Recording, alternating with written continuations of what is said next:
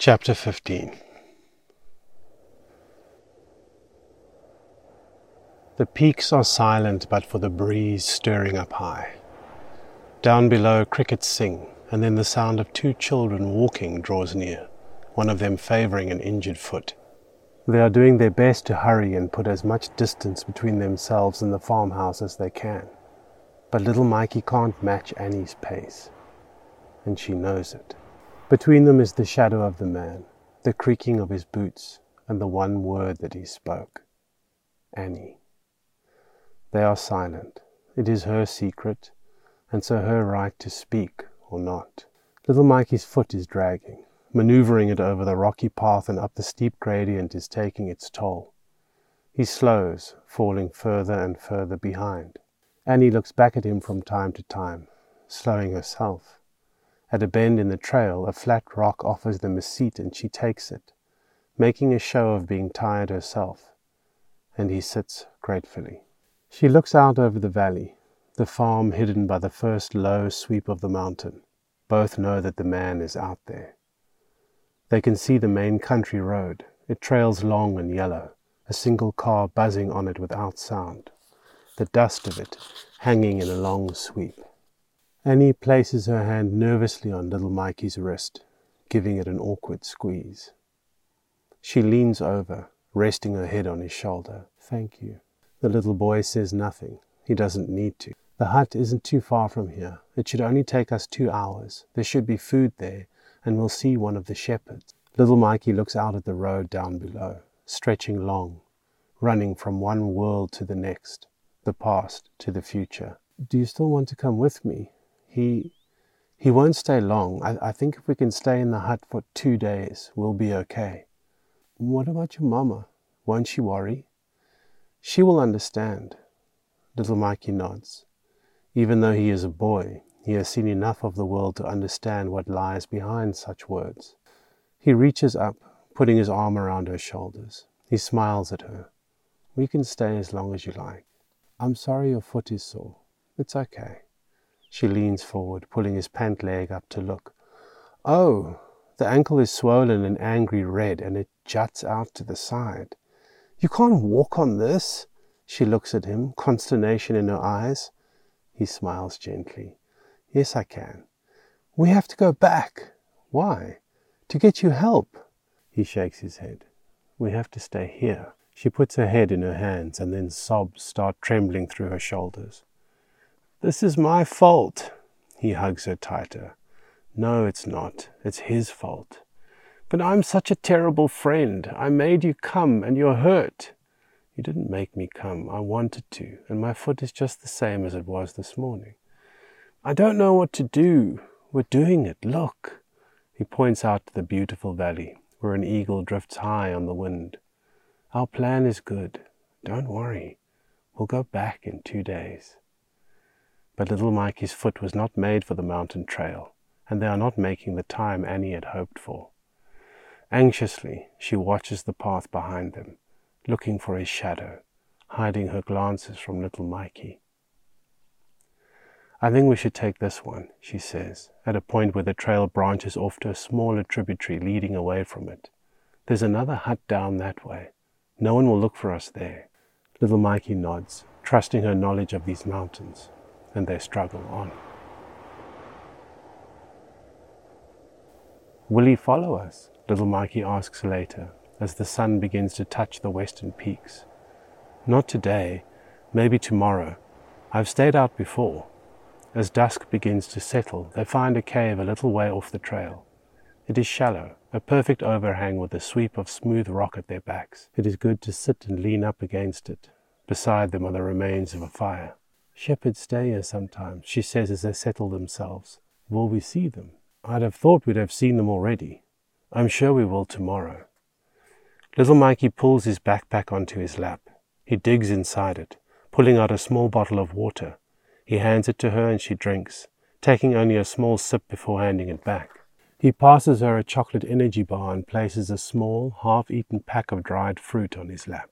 She eats half the bar and gives it back to him. They watch the colors change in the valley below. The farm is far away now, half a mountain between them. and even the road is gone from view. They are truly alone. A breeze rises, ruffling the top of a dew-cup bush before them. "You don't seem scared," she says. "I am, but we've made our decision, so there's no point in worrying about it." He folds the wrapper of the now-eaten bar between his fingers. "Any way you turn, your road is always in front of you. You can't run from it, so what's the point of being scared? What is coming is coming." "Well, shouldn't I be going home then? Aren't I running?" "Do you think so?" She looks out over the valley, a fierce look spreading on her face, her scowl bunching between her eyebrows. "No, I'm not running. I'm training. One day, when I'm ready, then I'll turn and face it." "I believe you." "And what about you?" she asks after a time, as the sun glistens and shimmers behind the silhouetted peaks, burning red and orange, sinking from this world. "How is your road? You should be on the road to Grootstad." Little Mikey looks down at his hands. He sighs. "I am on the road to Grootstad. It's just taking longer than I thought."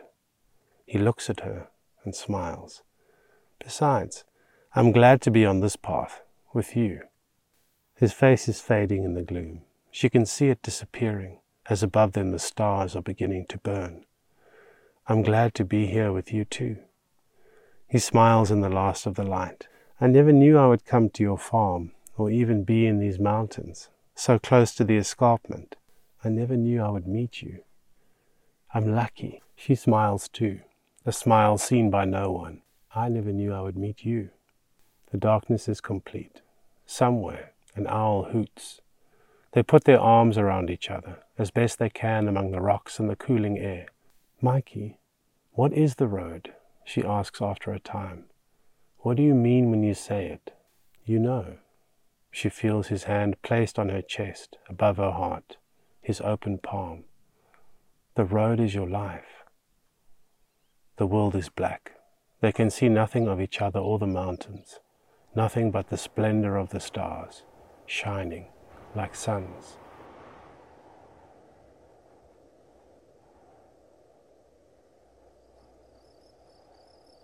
It seems an eternity, but finally morning comes, and they are happy to be up and moving. Little Mikey is even slower today. The faint path snakes ahead of them, alternately disappearing between the piled rock of the mountains, and then appearing again, drawing them forward.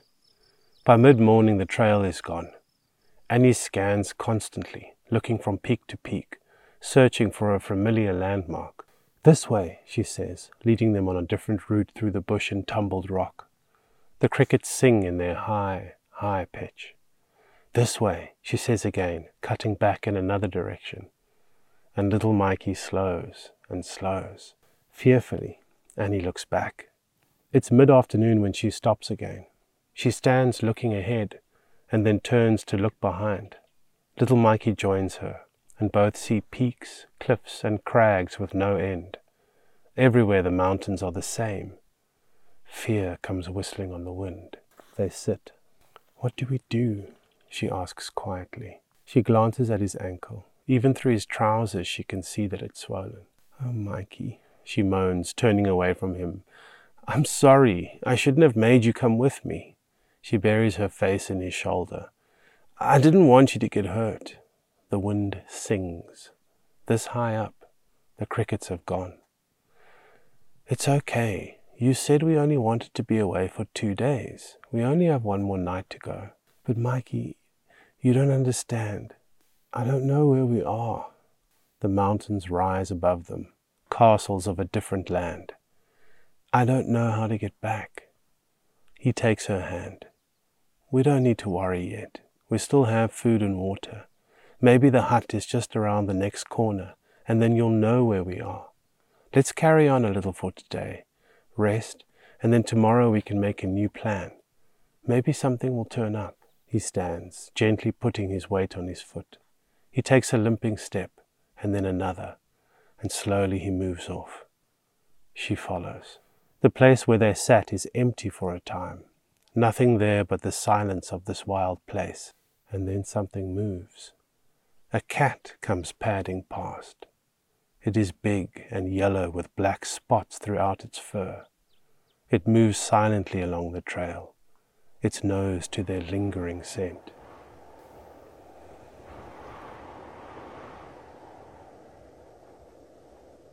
Night comes and little Mikey and Annie sit huddled in front of a fire. They have discussed it and they no longer want to be hidden. They feel that if a shepherd sees them it will be better, and so little Mikey has used the lighter in his backpack to make a blaze among a pile of dried brush and thorn. Annie has collected a good amount of sticks and branches for them, and the flames brighten the world. Annie has Wild Times on her lap, and both are paging through it. "Do you like being on the road?" asks Annie. "The real road, I mean." "I love it." "Why?" "Everything is clear. I know what to do. When I'm hungry, I get something to eat. When I'm thirsty, I find something to drink. And the water tastes the best, every time. When I want to go somewhere, I put my thumb out. I know how the world works when I'm on the road. It makes sense. Don't you get lonely?" "Sometimes, but I meet so many people, I forget to be lonely." "But don't you miss your friends?" He shrugs his thin shoulders, bringing them right up to his ears. "Yes, but I know I can see them again. I know where they are." "But they don't know where you are." "Well, if you go to Grootstad." "When I go to Grootstad," he smiles. "When you go to Grootstad, you'll be alone too. Aren't you afraid of that?" "No, I want to go. I want to ride." "So it's like that for me. I want to be on the road." "Why?" "I told you, I'm going to my mama." She stops her paging of the book. "But what if you don't find her? My mom can't find your dad and she's obsessed. What if you can't find her?" "I'm going to try." "But what if you can't?" "Then I don't know." "Will you give up?" "No." "But what if she's gone?" The creases in little Mikey's forehead furrow deeper for a moment, the flames biting shadow into his face, his jaw pulling tight. And then he shakes his head and looks away. Finally he turns and smiles. "She'll never be gone." Annie watches him. She closes her book. She folds her arms around him and puts her lips to his cheek. "You are the best person I've ever met," she whispers. She lays down, putting her head on his lap. "I want you to find her. I want your foot to get better, and I want you to be happy." He puts his hand on her shoulder. "I want you to be happy too. I want you to be the best rider at Wild Society." Both watch the flames, and soon she is asleep. Little Mikey reaches for his backpack, careful not to wake her, slides his hand into a pocket in the lining, the right one, and brings something out of it. It is an envelope, similar to the one his mother gave him, but not the same. This one has no handwritten note on either side of it. Rather, it has a printed address, and the top of it has been torn open. Carefully, he pries the slit open and unfolds the single sheet inside. Greyfile Prison, 17 Heideveld Road, Alfredville, Grootstad, to the bearer. This is to certify that Ms. Clarissa Stansfield, 39, has passed due to pneumonia, 17 March. In the absence of next of kin, Miss Stansfield has been cremated and laid to rest in the prison cemetery, plot 42. May she rest in peace. Mr. O. Klansky, Warden, Greyfile Prison. Little Mikey looks at the letter. He has read it many times, mouthing the words that were first read to him when he received it at 14 Albertane Lane, the house where they say his father lived and lives no longer. Tonight, the effect of the letter is the same. A hole opens inside him, a devastating dark. Clarissa Stansfield. Little Mikey sits silent, staring at her name, remembering. He folds the letter once more along the grooves that have nearly split it through. He looks up to the stars. "I'm sorry, Mama," he whispers, before placing the note back in his backpack. And it's then that the animal comes rushing out of the bush. Little Mikey hears the rustle and turns to the sound, seeing only black after the flames, and then something rushes from it. "Annie!" he shrieks, pulling her awake as the animal comes towards him, eyes bright mirrors in the firelight. Little Mikey reaches out with his foot, kicking the burning coals so that they scatter, and the cat hisses and crouches. "Mikey?" Annie slurs, sitting up into the whirlwind. He is standing, reaching for her with one hand, and with the other reaching into the fire to take up a flaming stick. "There's an animal!" "What? Get the backpack! Quick, Annie!" The beast growls and Annie screams. "Mikey, get the backpack!" The beast is circling beyond the reach of the flames, its eyes locked on them. The flames are dying down, as is the burning branch in little Mikey's hand, and it is coming closer, watching, evaluating, waiting. "We have to climb!" The two scrabble backwards, the burning stick held out against it, Annie clutching the backpack to her. "Get the knife!" shouts little Mikey. She is scrabbling in the backpack and the beast is circling closer. It lunges across the flame, testing them, and they shriek and jump back. "Climb, Annie, climb!" Just as the beast bursts past the flames, both spring from their places and jump onto the rock wall behind, somehow in their terror finding footholds. Annie is streaking up the rock face to a ledge above them, but little Mikey is too slow, his left foot a clumsy thing, and as he climbs behind her he feels a horrible tug that nearly pulls him from the rock. "Annie!" The tug leaves him, and he climbs on. "Mikey!" Annie is shouting for him, sitting on the ledge, her hand out, reaching down. They find each other in the dark and she pulls, and both tumble to the open ledge where the wind whistles.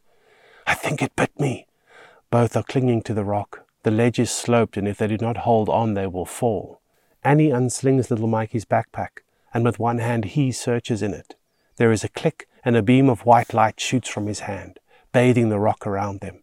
He leans over and shines the torch down, and there is the cat with its eyes flashing silver in the torchlight, watching them. "Mikey," she is hugging him, her other hand clamped to the rock wall. The beast paces down there, frustrated, hissing, and then it launches itself at them, a scrabbling fury.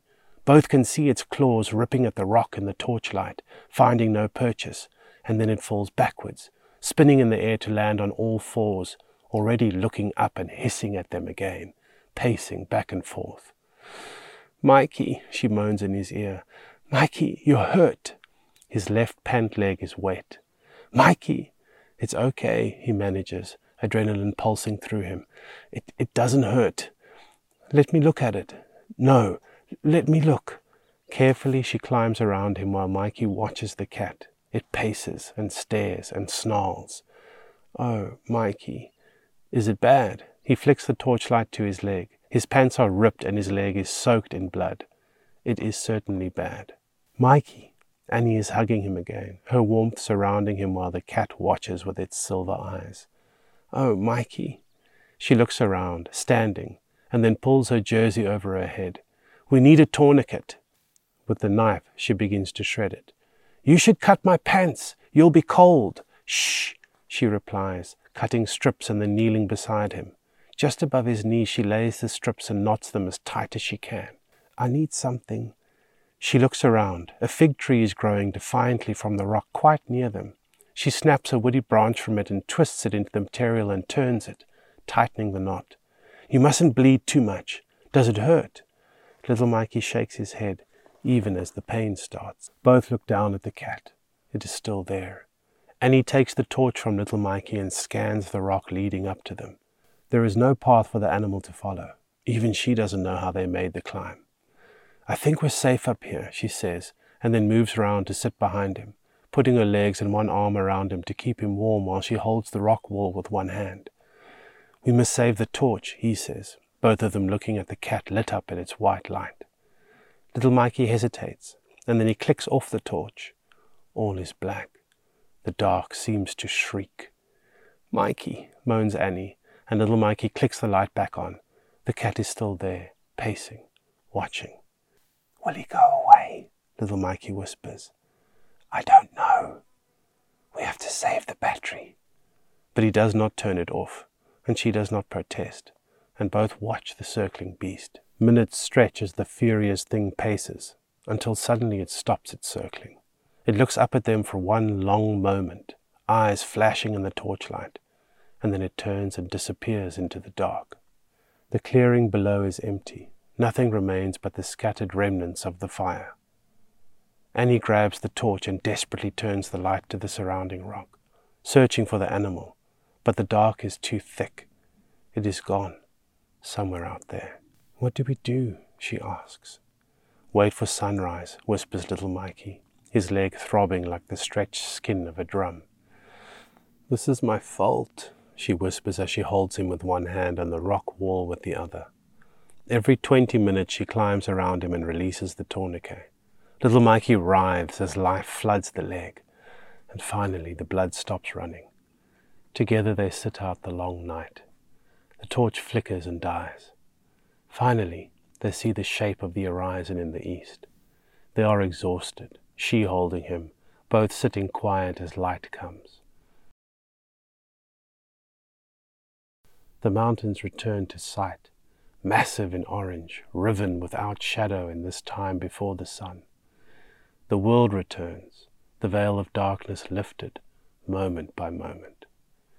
They stare dully as the soft light creeps over them. Annie looks out with tired eyes. From this height, up on the ledge, everything is different. A peak in the distance seems strange, tugging at her, until she remembers. A bolt of energy ticks through her, making her sit upright, causing little Mikey to stir too. "What is it?" "That peak," she speaks through cracked lips. "I know it." Little Mikey tries to focus his eyes. He feels Annie shift behind him, sliding out. "I know where we are." She stands up behind him, looking out. "It's Santa Kloof. That peak, it's just behind our house." Little Mikey screws up his eyes, trying to focus. "We've come back around. We're not far from home."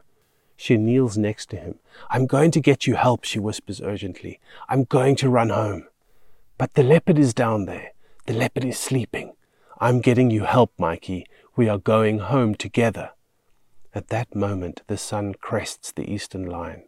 The bright orange of it bathes them, chasing the last of the night away. "I won't stop until I get there. You'll see. I'm going to run for you. You are going to be okay." She hugs him fiercely and kisses him on his cheek. "I'll be back soon. You'll see. I'm going to run like the wind." She stands up. "Wait," calls little Mikey. He reaches into his pouch and then places something in her hand, his red pocket knife. Annie nods, closing her hand around it. She kisses his cheek once more, and then she is off, sliding down the smooth cliff almost, so sure-footed is she. She kisses his cheek once more, and then she is off, sliding down the smooth cliff almost, so sure-footed is she, and then streaking away. Little Mikey watches in wonder. Her beanie has slipped off her head. Her dark hair flows out behind her in a wave. She can run. Oh, how she can run. He understands then how slowly she walked for him. He smiles. She has a chance, surely. She is so fast that he thinks even the leopard couldn't catch her. As she fades into the distance, he looks to the rising sun. There is no pain as the world wakes, turning from pastel to bright color. It is a moment out of the grinding of time, a gift of peace. Little Mikey exists there, one hand lightly gripping the sloping wall, complete. But slowly, moment by moment, heat comes. The gentle sun turns hot. Little Mikey stirs. He places his palms on the rock and heaves himself backwards, inching against the slope, pulling at him. There is a little shade up there beneath an overhang. He slips a hand into the backpack and finds that there is a little water left. He frowns. She didn't take it with her. The silence of time descends, but it is not complete. The sounds of the shy life of the mountains are here. Tiny birdsong twitters from the bush all around. A dung beetle crunches by, and the rock with its long memory seems to sing all around him. The mountains hold him. The rock holds him. As the moments drip one into the other, he feels as if he is seeping into the rock, sinking into another place, away from the sun. The cold of the rock seems to whisper to him, calling without words, inviting him to slip into the crack. Pain pulses and he jerks away, back to the sun beating down without mercy. He looks at his leg and it is swelling. I'm going to die. The thought occurs to little Mikey suddenly, and once it is heard, it overwhelms him. Mama! He can feel the rock pulling at him, and he does not want to go. But what if his mama is there, waiting for him? Why should he not go to her? I'm free, he murmurs to himself, wiping his forehead and shifting against the rock at his back. Stupid, he murmurs, seeing now how foolish he and Annie were to come out here alone. He sees the face of Commander Eugene, his shoulders broad and strong. He tries to be like him, to look death in the eye, this thing that is whispering to him from every which way, calling to him from the rocks, telling him to let go. I'm not ready. He touches water to his lips. It moves through his cells like electricity. I'm not ready, he says to the silence, and the mountains hear him not at all. Nor do the chirping birds or the crunching dung beetle. No thing hears him, but loud in his ears is the rasping of his voice and the hammering of his heart. He looks to the sun. Maybe it's noon. A flash, and he sees Hertlas's truck hitting the car and the boy on the funeral pyre afterwards. Little Mikey sees the lifeless face, lit by the moon. He will go the same way. He knows it. His face will also become a mask, its emptiness pointing to some other place. In his mind he sees Annie running along the trail, flying like the wind. He smiles. Run, he whispers, his tiny voice lost in the immensity of this furious world. He closes his eyes, her smile on his face. The sun climbs, taking his little shadow away. Movement down there, a grunting and pawing. Little Mikey struggles up and peers down to the clearing below. The cat is there, pacing and moaning. Suddenly it jumps at the rock. Little Mikey watches in horror as the beast finds purchase, climbing higher than the night before, its paws seeming about to touch the lip of his ledge, its extended claws flashing in the sun. She is hungry, he thinks, seeing how thin she is. Go away! The cry leaves his body and he hears it. Why? She is just hungry. She tears against the hard rock, hissing, and then slides back down in a boil. Little Mikey lies panting, nauseous with fear, the strap of the backpack biting into his stomach. He leans over, seeing the cat pacing again, looking up and grunting, its eyes seeing meat. Go away! This time his voice cracks in fear and the leopard stops pacing, digesting the strange sound of its prey.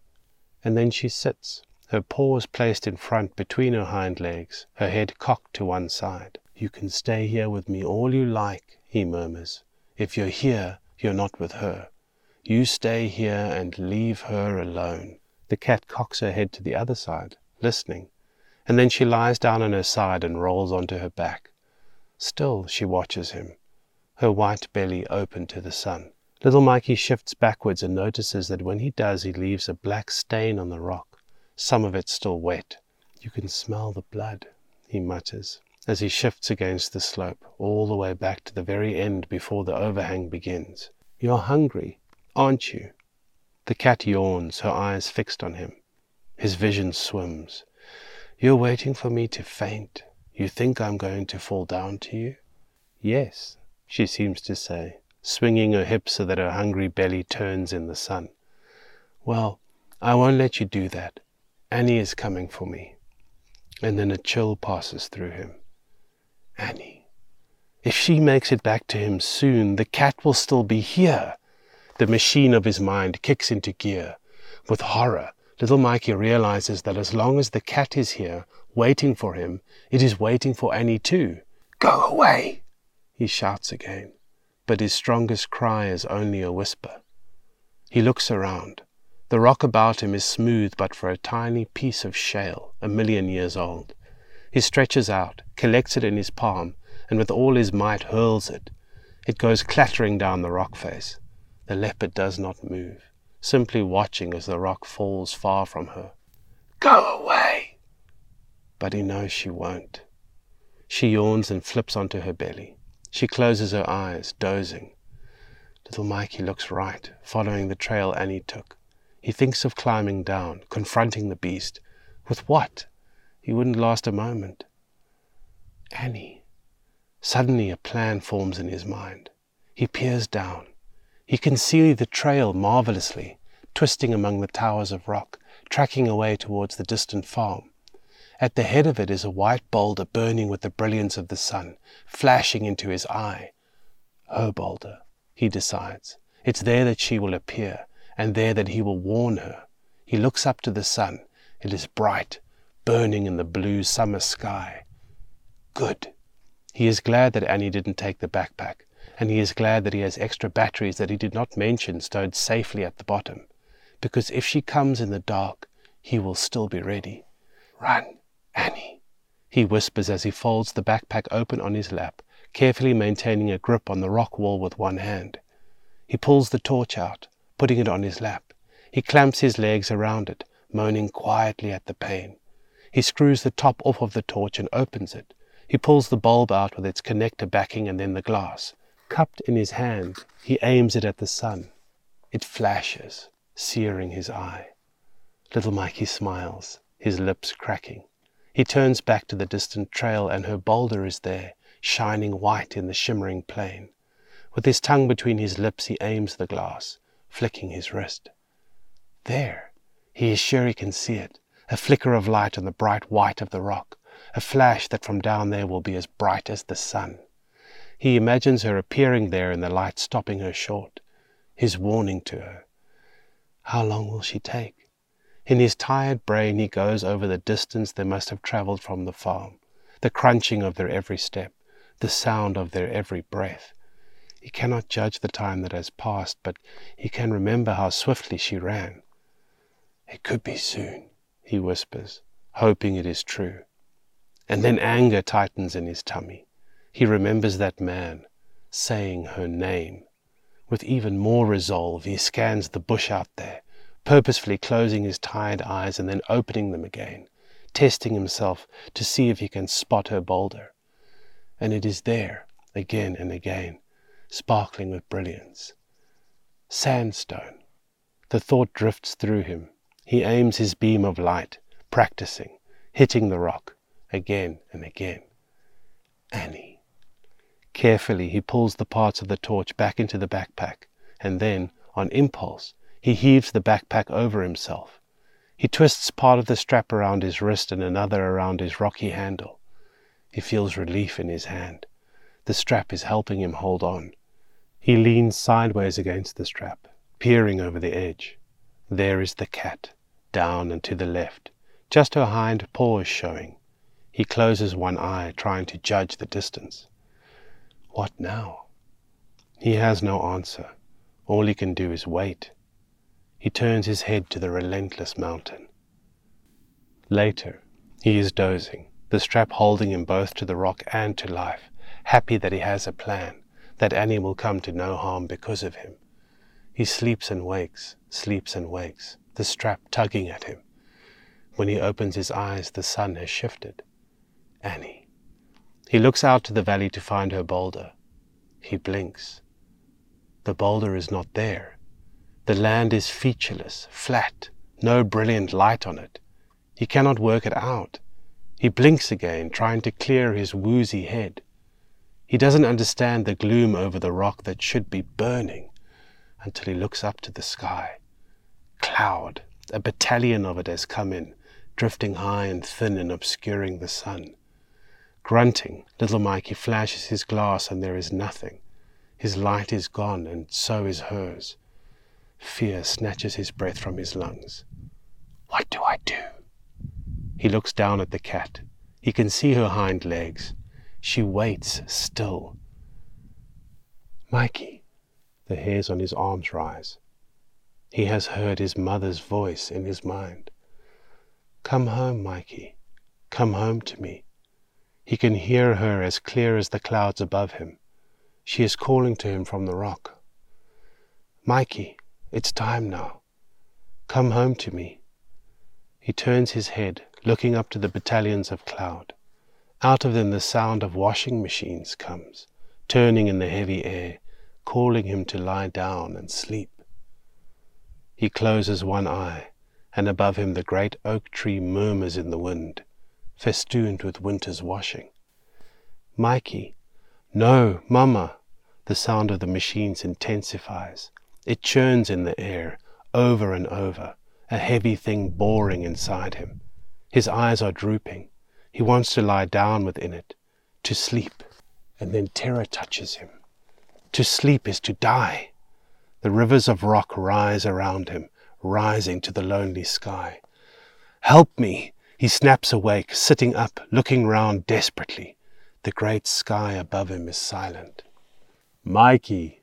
His head snaps to the trail. That was not his mama. "Mr. Mikey Stansfield!" He sees a machine out there, jumping from ledge to ledge, a yellow-suited rider with blue helmet atop it. "Mr. Stansfield!" It is his rider, his figure lost on the roads, but never truly lost. He is jumping the cliffs out there in the immensity, bumping up from ledge to ledge. "Come ride with me." "But Annie, she is on her road. You are on yours." "But I want her to be safe." "Your road is turning. It's time for you to go." "Mikey." His mama's voice is beautiful. Her curls are tumbling between his fingers, her ears under his palms. She is tying his shoelaces. He can feel the tugging on his leg without pain. "Mr. Stansfield." The voice is loud, rumbling in his head, seeming to shake the mountains. He squints into the cloud-covered sky, and in front of him forms the face of the rider. It is impossibly large, stretching away left and right, the great visor shimmering like a silver lake. "Mikey, we have one more jump to make."